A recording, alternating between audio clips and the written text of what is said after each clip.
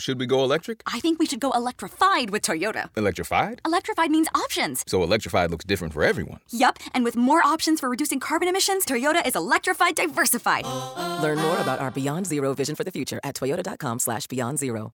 The Curious Case of the Contested Basquiats by Bianca Bosker for The Atlantic's March 2024 issue. Read by Betsy Foldis-Myman.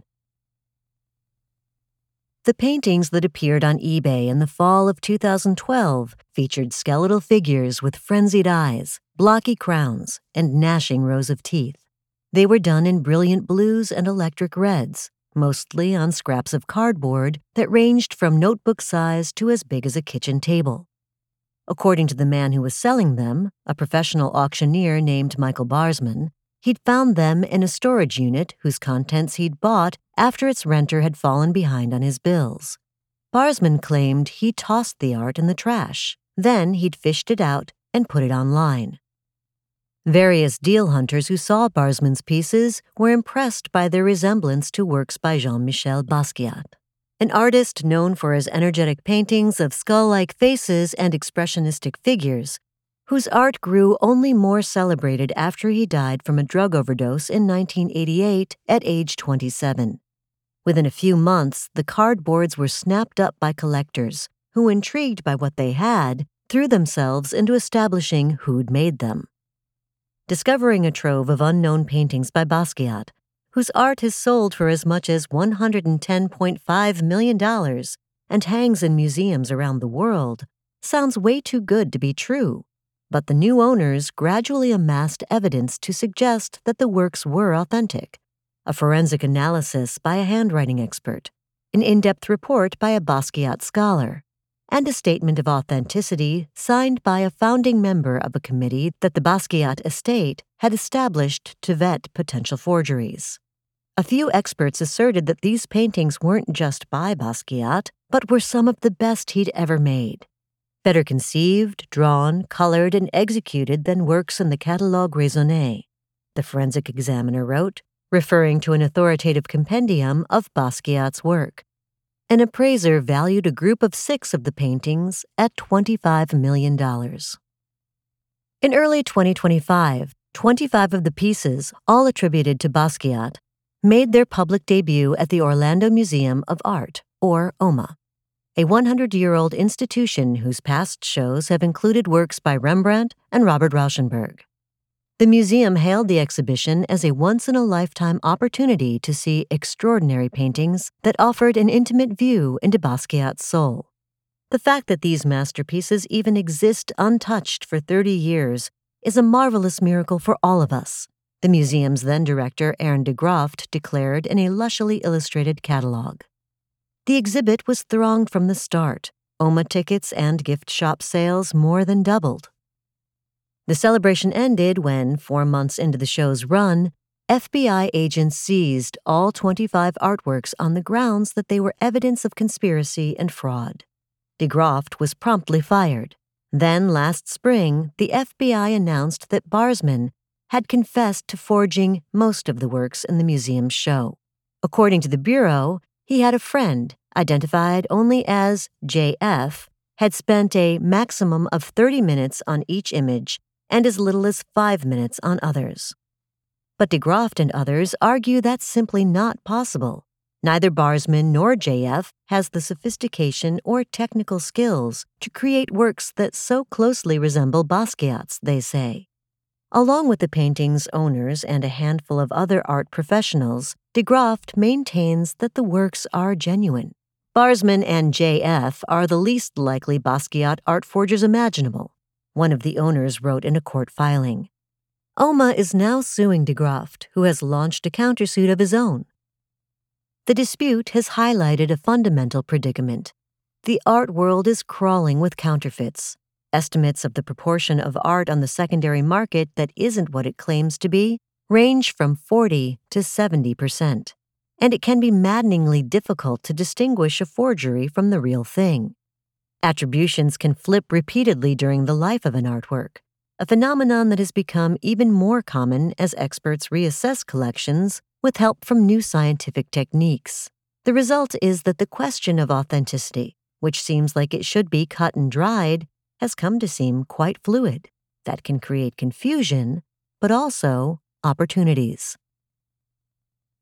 In 2012, the year he started selling the alleged Basquiats, Michael Barsman was 34, living in Los Angeles, and working every angle he could think of to make a buck.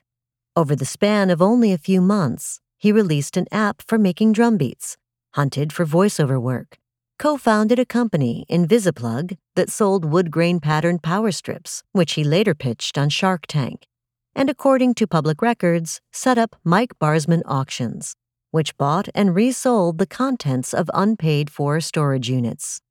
He had a reputation as a treasure hunter who, a former colleague of his told me, could hustle a snake into buying pants. That May, Barsman paid $1,050 for the contents of a storage locker that had belonged to Thaddeus Mumford Jr., a screenwriter and producer.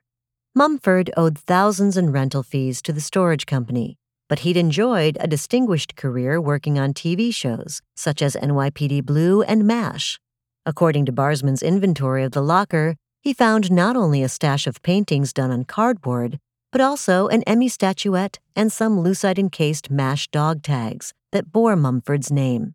He sold those over the summer. In September, he posted the alleged Basquiat paintings on eBay. To his customers, Barsman did not come across as someone who knew what he was doing.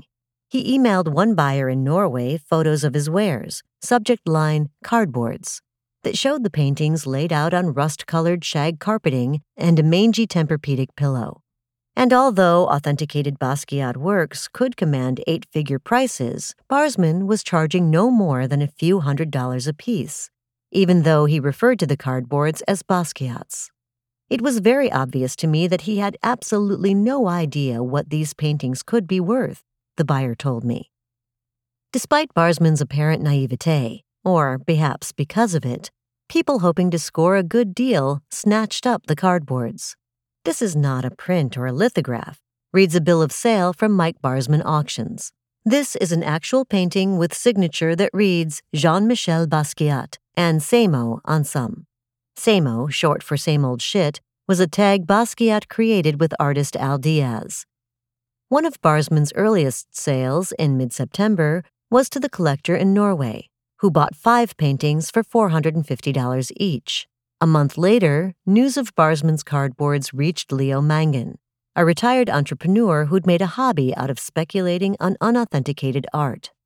On the hunch that Barsman's stash could be real, Mangan and a friend hopped in a car with about $15,000 in cash and came home with some 24 paintings from Barsman, all of which would wind up at OMA. Barsman made clear that he couldn't swear the artworks were genuine. Legally, I must sell this painting as in the manner of Jean-Michel Basquiat, one bill of sale reads. And Mangan knew that nailing down the work's provenance would be key to establishing their authenticity and thus their value. Before the fall of 2012, anyone lucky enough to stumble upon a pile of Basquiat-ish paintings could have had them vetted by the Basquiat Estate's Authentication Committee, a group of dealers, relatives, and curators who'd review work and deliver their verdict. But as such committees faced more and more lawsuits over contested rulings, the Basquiat Estate quit the authentication business in September 2012, the same month that Barsman began selling the paintings. Other artist estates, including those of Andy Warhol and Keith Haring, also disbanded their authentication committees around this time. Mangan and his partners thus had to do their own research to establish whether their pieces were legit. For Mangan, this was part of the fun. He'd recently gotten involved in trying to sell some purported Jackson Pollocks, and he told me that what drew him to art was the prospect of unraveling mysteries. It's more like Indiana Jones, he said of his involvement in the art world. Mangan told me that early in his hunt, he took Mumford to breakfast, where Mumford described the origins of the cardboards. As Mangan recounts Mumford's story, which I couldn't verify because Mumford died of cancer in 2018, Mumford and Basquiat became friends in 1982, when both were living in Southern California. Mumford, who was Black, and Basquiat, whose parents were Haitian and Puerto Rican, supposedly hit it off, bonding over the difficulties they'd experienced in their respective white-dominated fields. Basquiat had a drug habit. Madonna, who dated him in 1982, once recalled that he wouldn't stop doing heroin, and he allegedly turned to Mumford for help when he was short on funds. In exchange for $5,000 cash, the story goes, Basquiat gave Mumford the pieces. Mumford wasn't crazy about them, so he stuck them in a storage locker, then forgot they existed. On its face, the narrative doesn't seem totally implausible. Basquiat, who was known to do informal trades, such as paying a doctor in drawings. But around the same time that Mumford met Mangan, Mumford told the Los Angeles Police Department that Mangan and his partners were pressuring him to sign documents falsely claiming that he'd owned artwork by Basquiat. Soon, the FBI got involved too, though its investigation didn't really take off until OMA began preparing to debut the Mumford collection as the cachet of alleged Basquiats had come to be known. Through the spring of 2022, while OMA was throwing a Basquiat-themed gala and welcoming the public to its show, FBI agents were questioning Barsman and asking museum staff to hand over emails. The Bureau concluded that the works hailed by OMA as autobiographical and breathtaking were forged. In an affidavit filed in June 2022, an FBI agent says Mumford told her years earlier that he'd never met Basquiat, never bought any pieces from Basquiat, and never saw any art by Basquiat when he visited his storage locker. The FBI affidavit further suggests that the Basquiat experts who authenticated the pieces for Mangan and his fellow owners were unreliable. One of them had, on a previous occasion, sought payment for writing a favorable report authenticating Basquiat's. It proceeds to note that none of the experts whom FBI agents interviewed thought the Mumford collection was legit. They were all fake, it was obvious, says Anina Nozay, a former dealer of Basquiat's, who told me she discussed the Mumford collection with the FBI. To the FBI, it seemed fishy that Mangan's supposed Pollock paintings had come from a man later convicted of defrauding art collectors, and that the Mumford collection bore many hallmarks of forgery, such as relying on testimonials of individuals who were now dead. According to the FBI, whoever had made the artworks had also committed the forger's cardinal sin of relying on age-inappropriate materials. One of the purported Basquiat works was painted on a flattened FedEx box, with text printed in a typeface that, per a graphic designer who'd worked with the shipping company, wasn't in use until 1994, 6 years after Basquiat's death. What should have been the final blow to the work's credibility came a few months later, when Barsman confessed to the FBI that he and JF had painted more than 20 Basquiats, put them outside to artificially age them, then sold them and split the cash. Yet multiple individuals who have inspected the Mumford collection maintain that the FBI has it wrong. They look fine to me, Michael Klein, a curator who knew Basquiat and examined the cardboards around 2016, told me, drawing essentially the inverse of Nozay's conclusion after reviewing the same works. They don't look like they're fakes or frauds. The Orlando Museum of Art is in good company when it comes to exhibiting artworks of dubious authenticity. In the past few years alone, the Terrace Museum in France discovered that more than half of the works in its collections were forgeries. The Palazzo Ducale in Genoa, Italy, closed its Amedeo Modigliani retrospective after learning that a third of the pieces were suspected to be phony. And the Getty Museum in LA removed an ancient Greek statue that was actually quite new. What's real today could be deemed counterfeit tomorrow, then genuine the day after that. The Metropolitan Museum of Art owns a portrait of Philip IV that spent 60 years as a Diego Velázquez painting before being reattributed to the artist's workshop, and then, whoops, being determined to be a Velázquez after all. Art aficionados have struggled to identify knockoffs since at least the 5th century CE, when a connoisseur in China noted that genuine works and forgeries were freely mingled, and people could not tell them apart.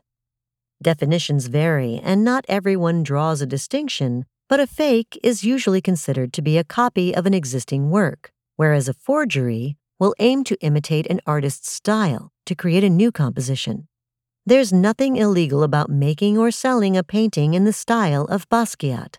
What is illegal is trying to sell the piece as a genuine Basquiat when you know it's not. Experts refer to the process of authenticating artwork as a three-legged stool that relies on provenance, connoisseurship, and science to establish attribution. Provenance, which includes invoices, museum catalogs, and guest books from artists' homes, trace a piece's chain of custody. Connoisseurship relies on a quasi-instinctual feel for the mark of a specific artist's hand, built up through close study of their work.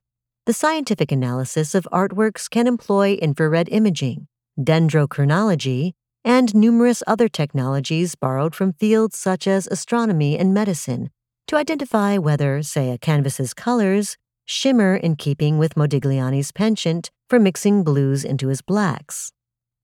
Yet each of the three stool legs has its limits. Provenance can be faked.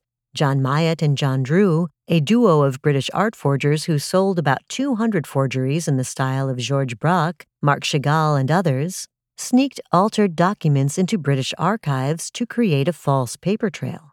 Artists' own record-keeping can also be a mess. And some frequently forged artists, such as Andy Warhol, have made a point of playing with ideas of originality.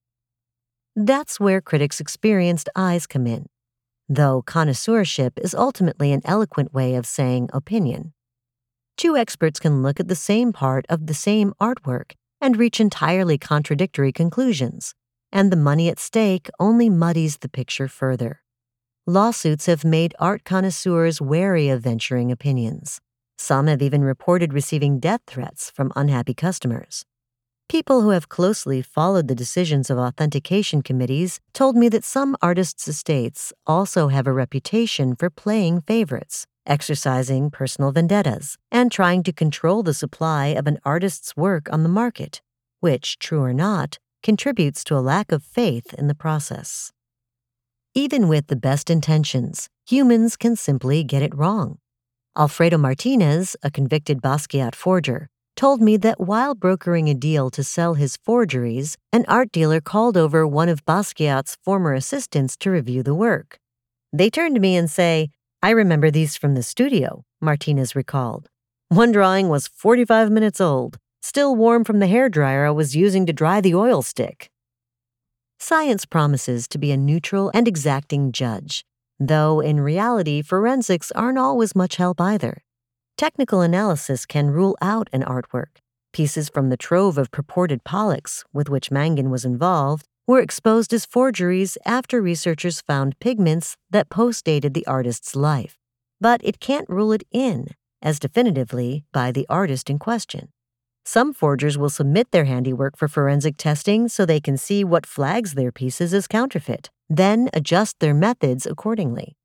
Scientific techniques are also far less useful for contemporary artists like Basquiat, who relied on materials that are still available and for which the margin of error on many tests is wide.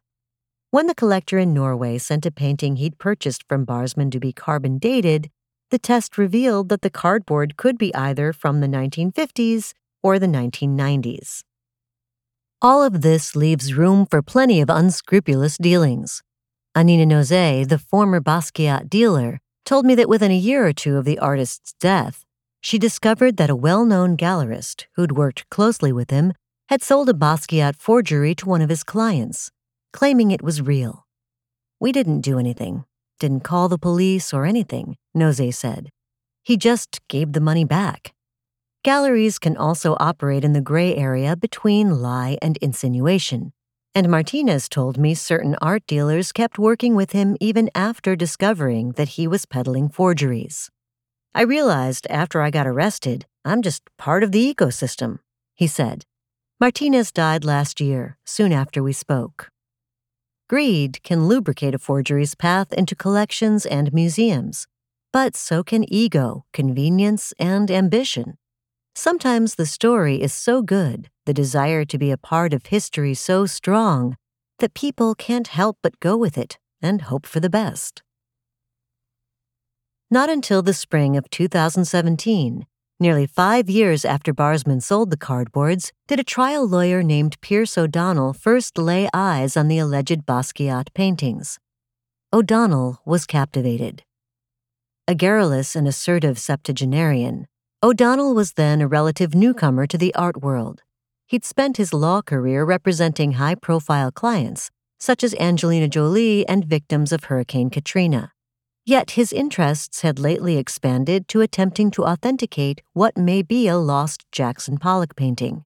No relation to the paintings that Leo Mangan had attempted to prove were real, and whether O'Donnell's alleged Pollock is genuine is a story for another day.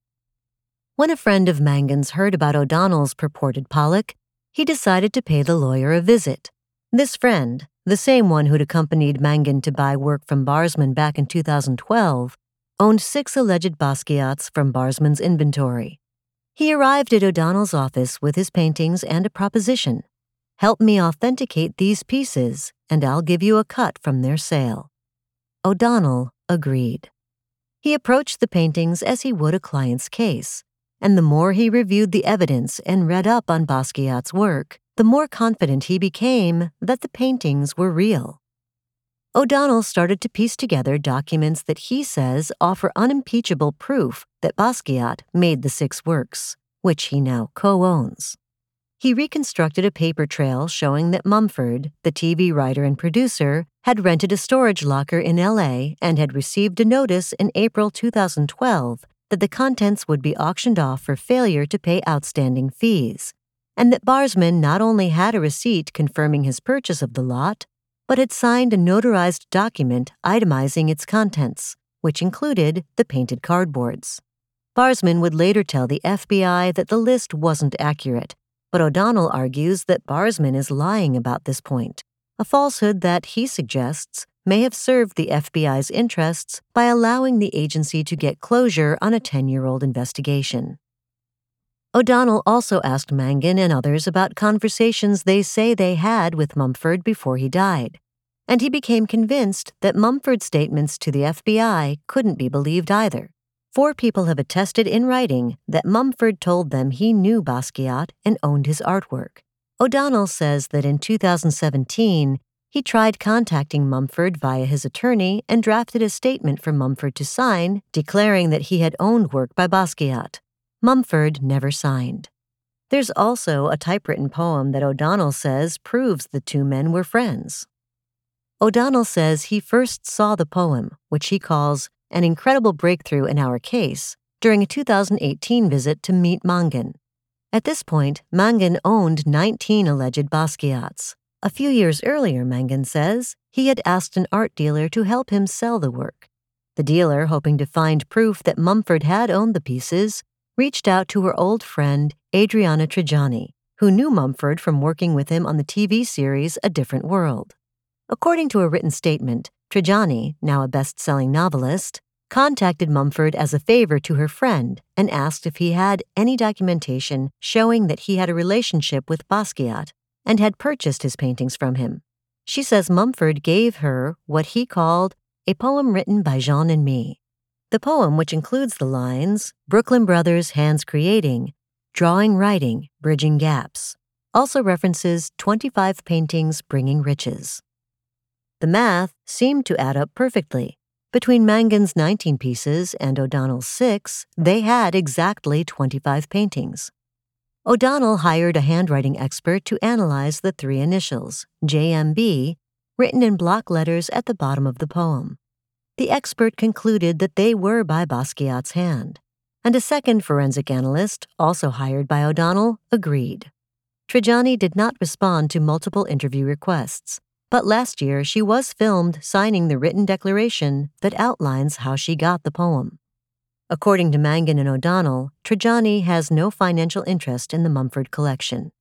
In several written communications that predate Trigiani's statement, O'Donnell offered a different provenance for the poem, including that it had been located with help from a MASH actor.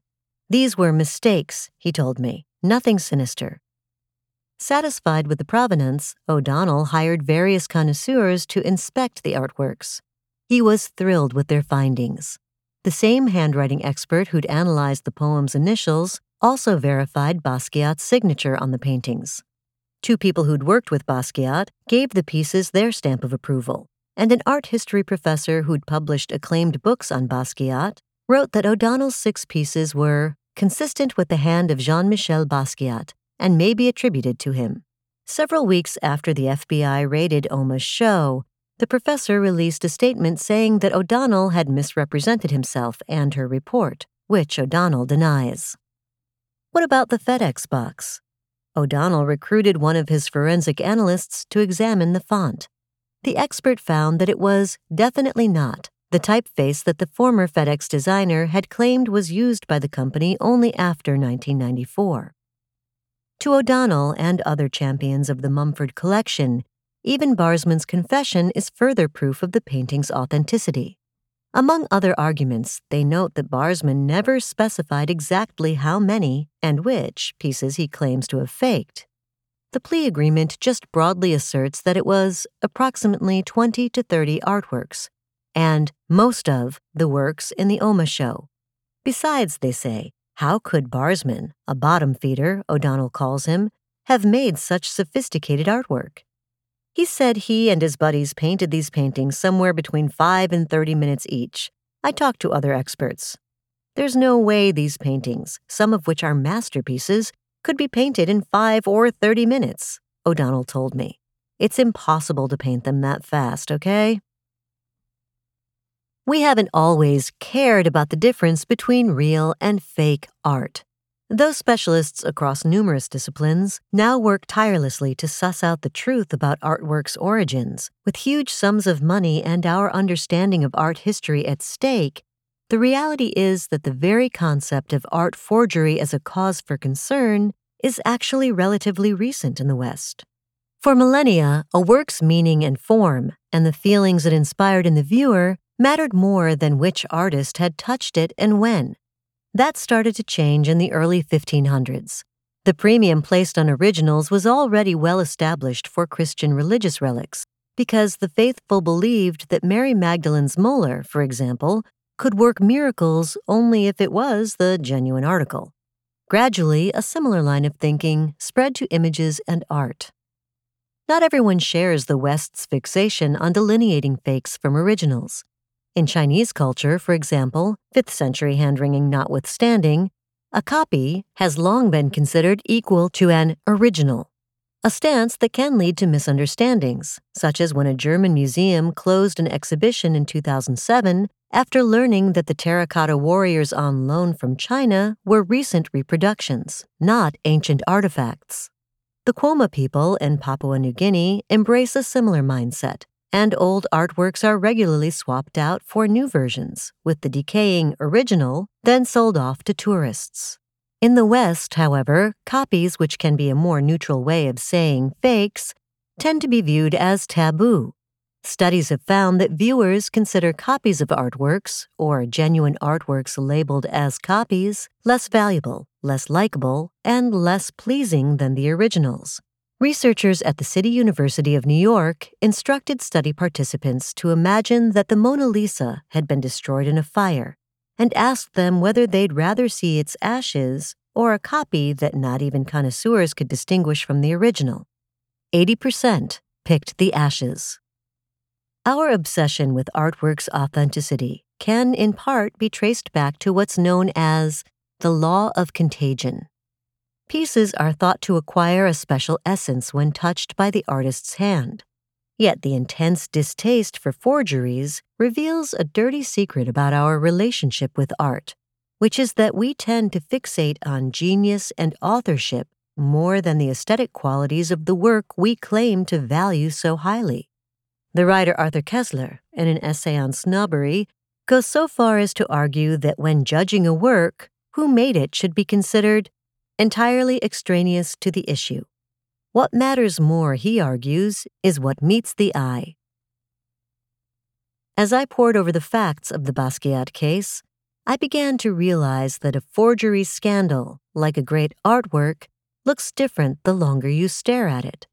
I'd combed through FBI filings that convinced me the Mumford collection was completely phony. then spend hours on the phone with O'Donnell and others while sifting through documents, like the poem, that made me wonder if maybe the works could be real.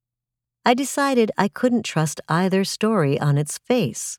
I needed to try to retrace the cardboard's origins for myself.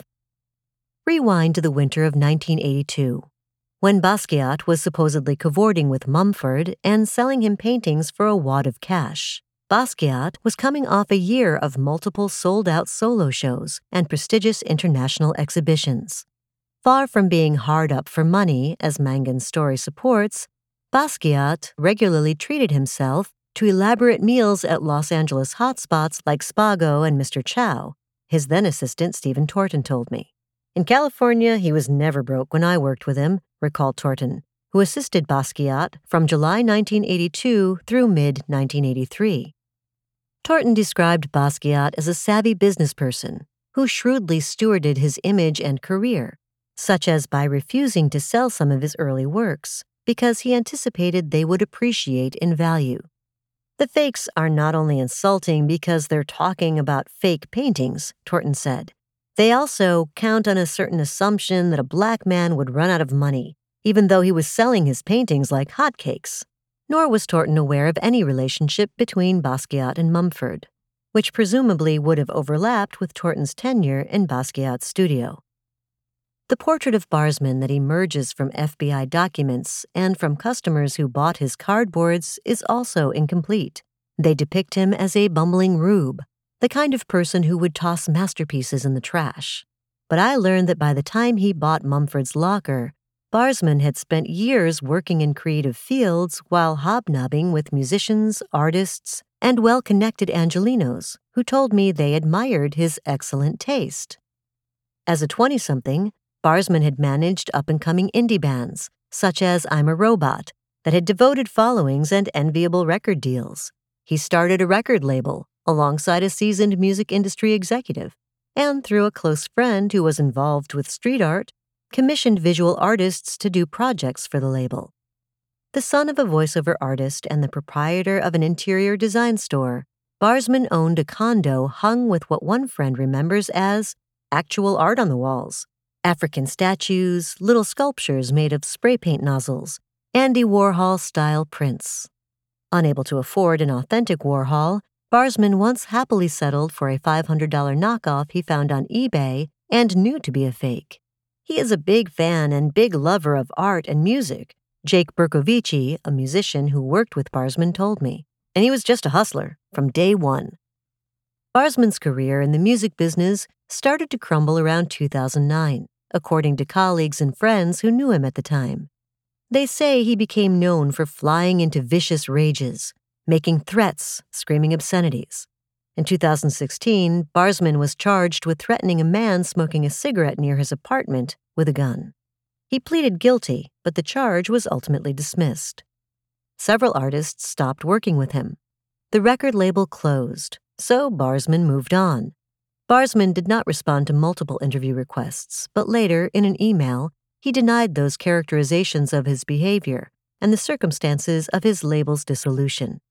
One colleague who declined to be named because he feared Barsman's temper recalled that around 2010, Barsman saw an opportunity to sell video installations to Miami hotels that wanted to fill their spaces with fine art. That March, Barsman released an art film featuring Stephen Hawking's computer-generated voice over slow-motion footage of a man in a ski mask lighting things on fire. The video art piece was shown a few months later at a prestigious exhibit in Portugal, where it earned praise from one critic for offering a beautifully concise history of the medium and an idea of its future. In 2012, Barsman was launching his iPhone app while starting Invisiplug and running Mike Barsman auctions. He was also, according to his lawyer Joel Corey, frantic about money. Barsman had been diagnosed with bone cancer when he was 12 years old and had spent months at various points throughout his teens recovering from surgeries. As Barsman's treatment stretched into his 20s, his bills piled up, and he struggled to keep his health insurance. In Corey's telling, Barsman began to panic about how he'd cover his medical costs. While I know this is not an excuse for my actions, My life was in a terrible place at the time I created these fake paintings. Barsman would later write to a judge in a sentencing letter. My medical situation had caused me PTSD, and medical debts and bills had fueled a fear of me becoming homeless and financially broken. I made these bad decisions out of a place being scared and desperation. Though the plea agreement states that Barsman and JF made most of the works that appeared at OMA, Corey insists that they, in fact, created them all. Yet exactly how many works make up the Mumford collection is curiously hazy. The JMB poem references 25 paintings bringing riches, and OMA exhibited 25 pieces supposedly by Basquiat. But Pierce O'Donnell and others sometimes reference 28 works and sometimes 26. I tracked down a painting of a toothy skeleton, among those Barsman offered for sale in the fall of 2012, that was auctioned off for more than $20,000 in 2015, attributed to Basquiat. This painting was not included in the OMA show. The 5 pieces that Barsman sold to the collector in Norway, which O'Donnell and Aaron de Groft say they didn't know about before planning the OMA exhibit, especially complicate the math. Between the works featured in Florida and the pieces sold in Norway, not to mention the work auctioned for more than $20,000, there are at least 31 alleged Basquiats purported to have emerged from Mumford's locker. O'Donnell and de Groft say they can explain that. The paintings in Norway are the ones Barsman faked. The forgeries are like night and day, de Groft told me. You could be a blind person and tell they're not the same. He argues that the simplest explanation is the right one. Barsman discovered authentic Basquiat paintings in Mumford's locker, then padded the pile with some fakes after realizing there was a market for the work. For that to be true, though, the collector in Norway would have had the outstandingly bad luck, or bad eye, to have selected precisely the artworks that were fake, because several of the paintings he saw but didn't buy were later shown at OMA. A representative for the collector in Norway theorized that Barsman offered his client the real pieces, then subsequently came up with the idea of producing forgeries. It's also hard not to wonder whether Barsman, who knew Basquiat's work and says he badly needed cash, would really part with potentially genuine paintings for so little money, most for a few $100s a pop. At the time, far from being the newbie he made himself out to be in early conversations with the FBI, Barsman had been working in the auction business for 5 years. While sorting through each side's account of the alleged Basquiats, I picked up a copy of Terry Lunan's book Art Forgery, an exploration of our fascination with fakes and the psychology of those who get taken in. According to Lunan, when fraud victims are told their pieces are counterfeit, a typical reaction is to offer elaborate explanations for why this is impossible. It should be stressed, Lunan writes, that there appears to be almost no limits to the scope of denial. Still, one bit of evidence is hard for the owners of the Mumford collection to explain. Among art authenticators, there's an old saw that when hunting for the truth about a painting, the front is less telling than the back, as labels affixed there over the years can often trace its journey through different hands. Flip over one of the pieces in the Orlando show, a painting featuring a manic Felix the Cat figure, and you will find, painted over in black and partially torn off, a shipping label bearing Barsman's name and former address. In the spring of 2021, after years spent unsuccessfully trying to sell his 6 alleged Basquiat paintings, O'Donnell got a call from the Orlando Museum of Art. De Groft, who had a history of reattributing lost artworks to famous artists such as Titian and Paul Cézanne, was then only a few months into his tenure as OMA's director and in the midst of spearheading what the museum described as an aggressive relaunch, meant to turn it into an attraction on par with the city's theme parks. While hunting for attention-grabbing exhibitions, de Groff learned about O'Donnell's purported Pollock. He emailed the lawyer to find out more about it. On a subsequent call, O'Donnell mentioned his 6 newly discovered Basquiats, then followed up by sending de Groft the research he had done. Less than 24 hours later, before ever seeing the paintings in person, De Graft replied to say that the museum would absolutely love to show the Basquiats. The Mumford Collection's owners quickly agreed to loan 25 pieces, showing the cardboards at OMA promised to legitimize the works and increase their value. But according to the lawsuit that OMA filed against de Graft this past summer, the owners weren't the only ones who stood to profit. De Graft, too, had a stake in establishing the painting's legitimacy. The lawsuit alleges that the former museum director used OMA to launder the reputation of forged Basquiat paintings in return for being promised what OMA calls a significant cut of the proceeds in the event the works sold. De Graft, O'Donnell, and Mangan all deny any such arrangement. De Graft's countersuit claims that the museum's lawsuit is a public relations stunt intended to save face, and alleges that OMA's board ratified the Mumford Collection show. OMA's lawsuit also asserts that de Graft not only failed to do his own due diligence on the works, but made staff members fear they could lose their job if they aired doubts. De Graft denies this. OMA's lawyers have flagged emails in which he disparages several individuals, not directly affiliated with the museum, who raised concerns about the Mumford Collection. Whatever his reasons, the museum director was nothing if not ambitious. The week before the Mumford Collection show opened at OMA, he emailed the owner of a Titian, a work de Graft had helped attribute and aimed to exhibit, instructing the individual to come to his Basquiat show. This is all part of the plan of exhibiting and selling masterpieces, de Graft wrote, according to the lawsuit. Let me sell these Basquiats and Pollock, and then Titian is up next with a track record. Then I will retire with Maseratis and Ferraris. Fuck the world shenanigans when you have money. When I asked de Graft about the email, he dismissed it as late-night foolishness that I apologize for. He has since told the New York Times that he doesn't recall writing it. The OMA lawsuit casts further doubt on the alleged Basquiats by noting that a significant proportion of the people who have touched the Mumford Collection have, at various points, had brushes with the law. My own reporting confirmed this. Mangan went to prison for cocaine trafficking in 1979 and 1991.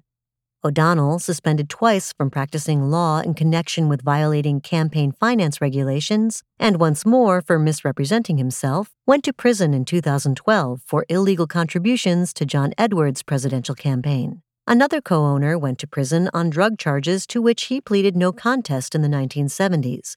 And another, who no longer owns a share in the work but helped bring it to Mangan's attention, went to prison in 2015 for peddling black rhinoceros horn. In selling the alleged Basquiats, Barsman teamed up with a car dealer who in 2021 pleaded guilty to 12 felonies that included racketeering and forgery in the first degree. De Graft maintains that the sparring over the alleged Basquiat's legitimacy is part of the normal course of business in the art world, where authenticity is fuzzy and attributions change all the time. And yet it's hard not to wonder whether there's a point where the debate over a work shifts from being a symptom of the ambiguity to an attempt to capitalize on it. As O'Donnell and others rebutted each attack on their painting's authenticity, I began to think that the only closure could come from finding out more about the enigmatic JF, who'd helped create the cardboards. For months, JF's identity had been a mystery. But then, during one of our many phone calls, O'Donnell told me he'd uncovered who it was. The discovery seemed to strengthen his conviction that no one but Basquiat could have made the paintings that appeared at OMA. It was infeasible to churn out those works in half an hour, O'Donnell reminded me, a claim that the Basquiat forger Alfredo Martinez disputed.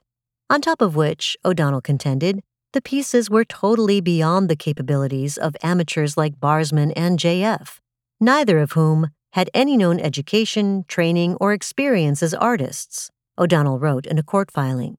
Per O'Donnell, JF had a reputation for working the doors at Los Angeles nightclubs, not making paintings. But I'd been doing my own research on JF. At first, the trail had been cold. FBI documents were devoid of clues, and Corey, Barsman's lawyer, told me that Barsman was determined to protect JF's identity because he was a childhood friend. Yet, as I spoke with Barsman's acquaintances, I kept hearing the name of an individual whose initials were JF. I looked him up. It was the same JF I'd come to find out that O'Donnell had identified. But art wasn't as alien to him as O'Donnell made it out to be. On JF's Instagram, after I scrolled past various memes and a black and white snapshot of Basquiat, I found photos of detailed line drawings, elaborate painted murals, and hyper-exact pencil sketches, as well as promoting JF's work in a show at an art gallery. I was impressed by JF's technique. He did masterful shadowing in his pencil rendering of a metallic bucket, and drew eagle feathers so fluffy I felt I could pluck them. He wasn't Leonardo da Vinci, but to my eye, nor was he someone who couldn't wield a paintbrush. I said as much to O'Donnell. He hadn't seen the works, but told me, I'm not shaken at all by the existence of JF. I scrolled further through JF's feed and sat straight up in my chair. There, in a photo posted in the fall of 2012, was Barsman. More digging led me to a high school yearbook, where I discovered that Barsman and JF had been classmates. They were, in other words, childhood friends. When I reached him by phone, JF confirmed that he and Barsman had once been close friends, but he refused to comment on whether he'd helped make the paintings. According to Curry's account of their creation, however, Barsman and his collaborator extensively researched Basquiat, then painstakingly experimented with different prototypes until they figured out how to mimic the artist's style. Despite O'Donnell's claims to the contrary, it seemed plausible to me, given what I knew of Barsman's and JF's skills, that they could have pulled it off. The paintings at the Orlando Museum of Art's exhibit vibrated with an energy that evoked Basquiat's best-known work, albeit less restrained and more berserk. They were mounted in black frames that made the frenetic whites of the figures' eyes and jagged edges of their colorful crowns, a Basquiat signature, leap off the walls. Though the New York Times published an article questioning the Mumford Collection's authenticity within a week of the exhibit's opening, visitors immediately praised the show. A very moving exhibit of Jean-Michel Basquiat, one OMA visitor wrote on Instagram. A writer for Forbes hailed it as a presentation to be enjoyed by the entire nation, if not the world. All 25 paintings are now being held by the FBI, whose investigation is ongoing. Yet in the nearly 2 years since the agents raided OMA's show, and in the decades since authorities first grew suspicious of the Mumford Collection, only Barsman has faced charges. He pleaded guilty, not to art forgery, but to the relatively low-level offense of lying to the FBI, for which, in August, he received probation, 500 hours of community service, and a $500 fine. In the meantime, OMA has scrubbed its website and social media of virtually all traces of the Mumford Collection. It appears determined to bury the memory of the alleged Basquiats. Yet whether they are real or not, the pieces are arresting artworks, both in their own right and for what they reveal about our relationships with art. The difficulty of distinguishing original artwork from fakes and forgeries is a useful reminder that knockoffs can sometimes deliver just as much pleasure and insight as real artworks. As the philosopher and artist Jonathan Keats has argued, art forgeries can prod us to question our assumptions and reconsider how much of our looking we outsource to experts, and can destabilize our relationship with art and the world, all of which are things that the best artwork can do. There may yet be copies of the alleged Basquiat works out there somewhere. Patrick Painter, a Los Angeles-based gallerist whom JF refers to on Instagram as my old art dealer, had planned to show 6 pieces from the Mumford Collection in 2020. Painter told Los Angeles Magazine that, rather than risk the originals getting stolen, he made duplicates. I had some reproductions done for the LA Art Show, he said, and no one could tell the difference. That was The Curious Case of the Contested Basquiats by Bianca Bosker from The Atlantic on January 31st, 2024. Read by Betsy Foldis-Myman. So, should we go electric? I think we should go electrified with Toyota. Electrified? Electrified means options. Yes, we could go all electric with a Toyota BZ4X, but then there are hybrids like Grand Highlander, or we could do something in between like a RAV4 plug-in hybrid. So, Toyota is electrified diversified? Yup, and with more options for reducing carbon emissions, the closer we all get to Toyota's beyond zero vision for the future. Exactly how much coffee have you had this morning? Learn more about our Beyond Zero vision for the future at toyota.com/beyond zero.